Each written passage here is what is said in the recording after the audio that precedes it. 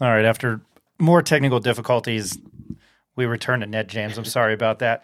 I didn't hear part of the question, but my question to you, I didn't hear part of your answer, but my question to you was, had you ever seen a punt coverage that bad in that game? And then that Frank Mercogliano, the UNM SID, had said the average starting position like halfway through the second quarter for UNLV was at the UNM 32, but I throw that question back to you. Yeah, I mean that was something that you don't see too often. I've seen worse stuff. I've seen all kinds of crazy stuff in this game of football over the years that I've been involved in it. So, but that's something that you really have to be concerned about now that you don't have a coordinator per se on special teams. But that's something that they're going to have to figure out. They're down a coach. I mean, more importantly, I think they're down one full time coach now. So with 3 games to go, I mean, you want all hands on deck because you need these 3 games to get bowl eligible. So, and the coach is optimistic, and you should be, and you don't want players to not feel, that they have a chance. But we'll see. I mean, you preach it all the time. The special teams, we've just talked about it literally with these questions. But and you're a quarterback, so I'm sure when you had good field position, I'm sure your eyes lit up. But for a defense, how hard is it to continuously play with poor field position? Well, I don't know. Say that again. You kind of went in and out on me at the end. Yeah, I'm sorry about that. Can you hear me good now? Can you hear me well? Okay, we've got a bad connection because you're kind of going in and out. Technical difficulties are lovely. What I was saying is that you're a quarterback. When you got field position like that in regards to special teams, I'm sure your eyes lit up. But from a defensive standpoint, how hard is it to play possession after possession on such poor field position? Does that question make sense? Well, yeah. Obviously, it's tough, when you're, in the red zone or you're down there defending your goal on defense. But that's what you get paid to do, man. You got to stop them, So it's, you stopped it for a field goal one time, I think, and then the other time they got in, but you just have to, play strong defense as a quarterback. It doesn't really matter. I mean, sure, you'd like to be in a position where you can score the ball, but you've got to be efficient as well. Our offense has been efficient. It's just that once the game gets away from you like that, it's just hard for morale for the guys to kind of see the optimism once the game is that far out of reach. But you still have to play. You have to go out and execute, and that's something that we've got to get better at. There was breaking news recently over the weekend that the top receiver for Boise State, Eric McAllister, was transferring from Boise State. He was off the team, I think, as of Monday night. Boise State head coach Andy Avalos said it's not quote, "It's not right for college football news for college football." That's that's a quote and a headline from Bronco Nation News. I had heard rumblings that one of the running backs might transfer, but they have two very good running back tandems in George Halani and Ashton Genty. What do you know about these running backs, and how hard would it be for UNM to stop them? Those are two really good running backs. Gentry's been out the last week, so he didn't play last week. So I don't know if he's one of those running backs that's thinking about leaving or what it is. But welcome to the new reality in college athletics. These coaches can feign ignorance all they want, but they're all doing it themselves. You've got Power 5 schools. I talked to a good buddy of mine who's a NFL scout, who's a national scout. He's going to come down and visit us down here, and he's telling me, "Hey, Ned, you need to tell these kids they need to stay in school." He says, because number one, if you're good enough, we're going to find you. If you're not in the first round, you need to stay in college. He says, number two, he says the Power 5 schools, they're using you guys, Ned, as recruiters. They're not recruiting high schools anymore. They're recruiting off of a group of 5 rosters, and so it's just the reality of free agency in this real world. You can feign ignorance, you can feign distaste, you can feign whatever, but it's going to cost you for that good quarterback. It's going to cost you for that good pass rusher or that good running back, et cetera, et cetera. So it's just understanding that those are them's be the rules now, as they say, and you have to go by what the rules are. And the guys I heard a couple guys at practice complaining about, but then they agreed with me at the end about the fact that McAllister was leaving. And I said, well, if they paid him probably $40,000 a game, I bet he wouldn't leave. And the kids all paused and said, you know what, you're probably right. I said, so he doesn't necessarily have to leave. Boise come off of some of that money, and maybe he wouldn't leave. But that's the way the game is now. Somebody got to him, an agent probably got to him. He's probably got his mother's down payment on his mother's house. He's probably got her out of the projects or something. Who knows? But I'm just saying, there's a cost now to have these great players. And McAllister's a great player, and he probably understands his value. And and that's just the way it is. And people can pretend that it doesn't happen that way or it's not like that. But did Andy Avalos say he's going to take a pay cut? Did he say, hey, I'm going to give him part of my salary? No, he just said that the way it's going now, he disapproves of it because the young man's leaving, because the young man probably asked for a pay raise or something. I don't know. Nobody knows. So it's just one of those things. It's the business of sport. And a lot of people, it's an ugly, thing that people don't like to talk about, but that's probably what it was. It's funny that you mentioned George Allen, Ned, where you at Long Beach State. I'm a big-time Cowboys fan right since '70, and he was coaching at Washington, hated Dallas, made no bones about it, hated him, couldn't stand him. Whenever he beat him, he let him know.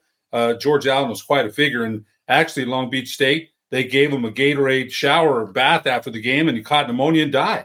So that was his last stop at Long Beach State, but you must have learned quite a bit from the guy who's coached the Los Angeles Rams, Washington Redskins. That guy knew his football. At one time in the Los Angeles Rams camp in the 60s, they all sat down and protest because he wouldn't let them go out. His curfew was real strict. They sat down and they weren't going to move, and he finally said, okay, I'll give you an hour extra. It's kind of George Allen, quite a figure. I'm sure you learned a lot there. Ned, Dylan Hopkins still played well despite the team being down. We've asked you this the last 3 weeks. I know your answer is probably going to be the same. It's a blowout again last week. Do you still, if it's a blowout again this week, do you still think New Mexico sticks with him at quarterback?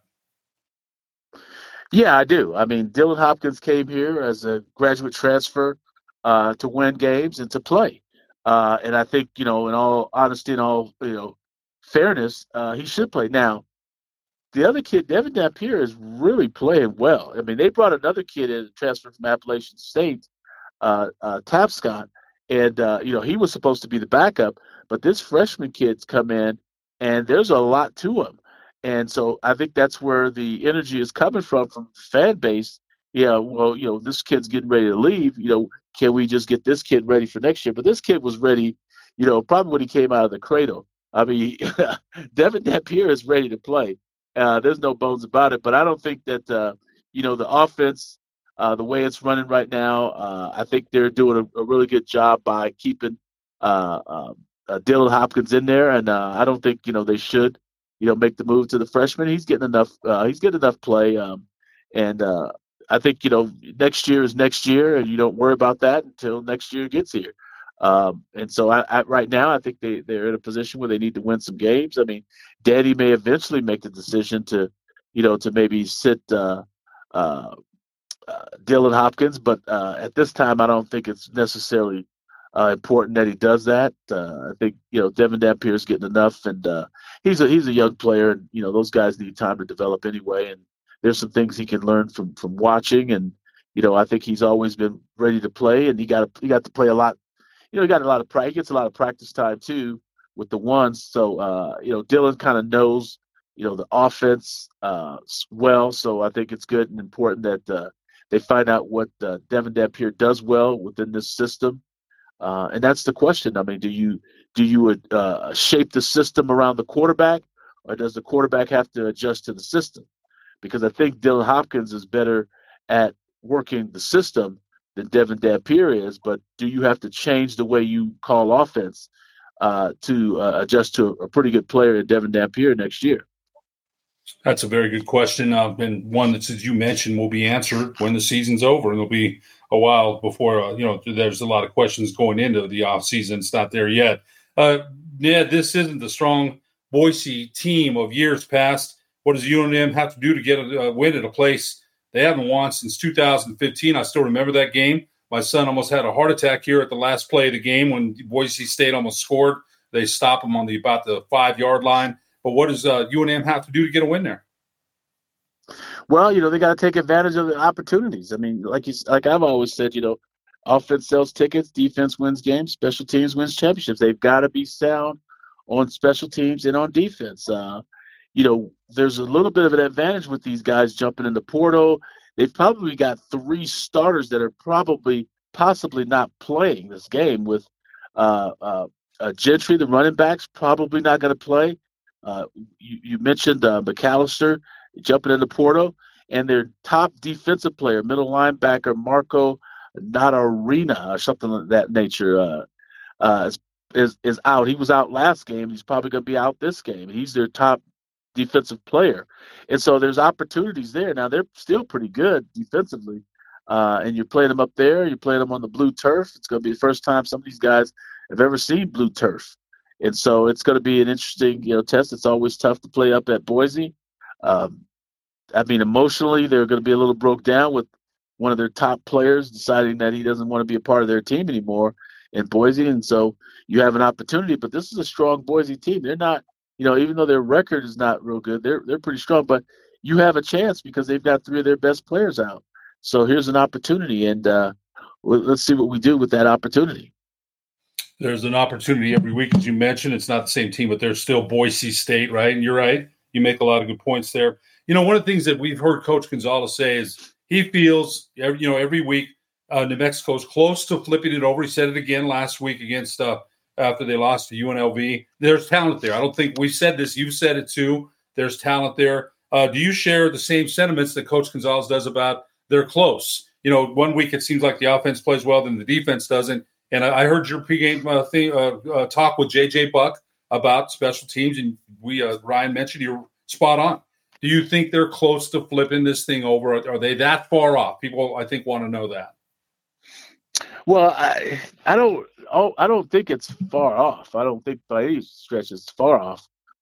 Sure, I do going into the season defensively. You lose Rocky Long. I mean, that's a stellar defensive coordinator. So I mean, you're going to take a step back just from him not being here. Now, Danny, he knows the system, and yeah, it's a system, but it's still the person who's calling it. And Danny's, he's trying to be the CEO. He's got to be the head coach. And when you're the head coach, you're the head coach of the offense, you're the head coach of the defense, and you're the head coach of the special teams. It all comes back to you. It's not, the special teams coordinator's fault or the offensive coordinator's fault or even the defensive coordinator's fault for that matter. It all comes back to the head coach. And so, he's got to keep that mindset of, it's going to be flipped because you've got to get the players, the fans, the coaches, and the university interested. And you have to keep them believing that you have this program where it needs to be and where it's going to go in the future. You've got the best interest in mind. And so I think Danny does, but we have to see results. And that's what we haven't seen. And that's why I think a lot of people are concerned. You know what? You always say this, when New Mexico wins, the community feels good. Everybody is happy. And when they don't, they don't. And so, yes, that's why people are a little bit, hey, we've heard this, the same thing for a long time. We've got the swing in our hammer. We feel like we're better. We just haven't seen it consistently. And maybe down the line, Coach Gonzalez has got hope that they're going to flip it over. People want to see that. If UNM does lose to Boise State, it's the 7th loss of the year, and the bowl guarantee is officially dead. Now, how does UNM reconcile the last 2 weeks? They've still got 2 games to play. If they lose, if not, they're still alive for that bowl guarantee. We can't forget that Coach Gonzalez said that he did. So if they do lose, though, the last 2 weeks of the season, how do you reconcile that? In the locker room, you've been there. We ask you that because you mentioned you coached in the pros. Yeah. We get that. So how do you reconcile those last 2 weeks? It's tough, man. It's tough for morale. It's tough for, guys coming out to practice. It's, guys are looking, towards their future and all those kinds of things. And, you're thinking about, we got to get better somehow, whether it's coaching, whether it's the custodian, whether it's whoever, you've got to find a way to get better. And it's just really tough if this game doesn't go the way you want it to. And you got to come back in next week, and you got to motivate these guys these last 2 weeks to show some sense of pride. And you got your final game at home. And so those are things that, always, you always want to be optimistic. You always want be concerned about how the future is going to be for this program.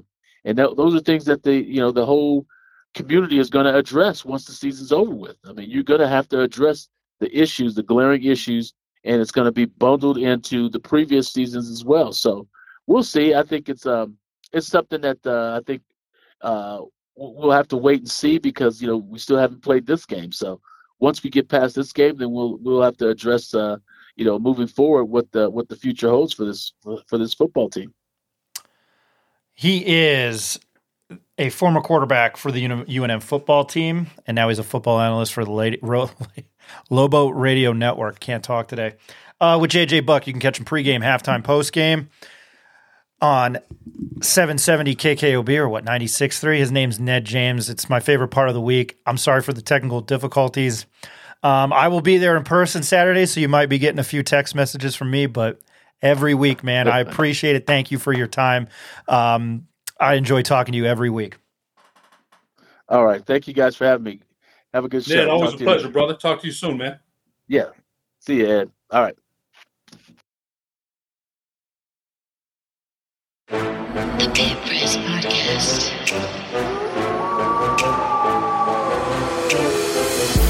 Get a chance to see Ehrlicher, the linebacker, who they say has the potential to be the best defensive player they've ever had in New Mexico. Looking down the middle, throwing into coverage, and it's picked off by New Mexico.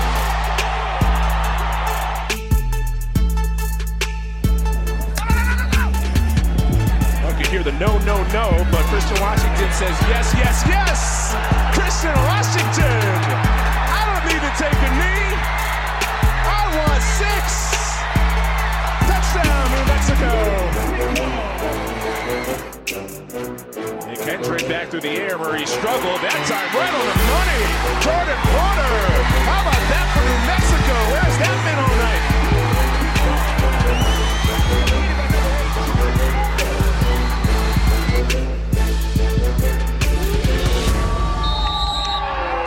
Jordan, 81 yards on the ground today, takes the final knee. I saw Richard McCorley, our player of the game, take quite the backflip in the air. And for New Mexico, their second bowl win since the early 60s. And Bob Davie thrown up on the shoulders of the Lobos after a 23-20 win for New Mexico.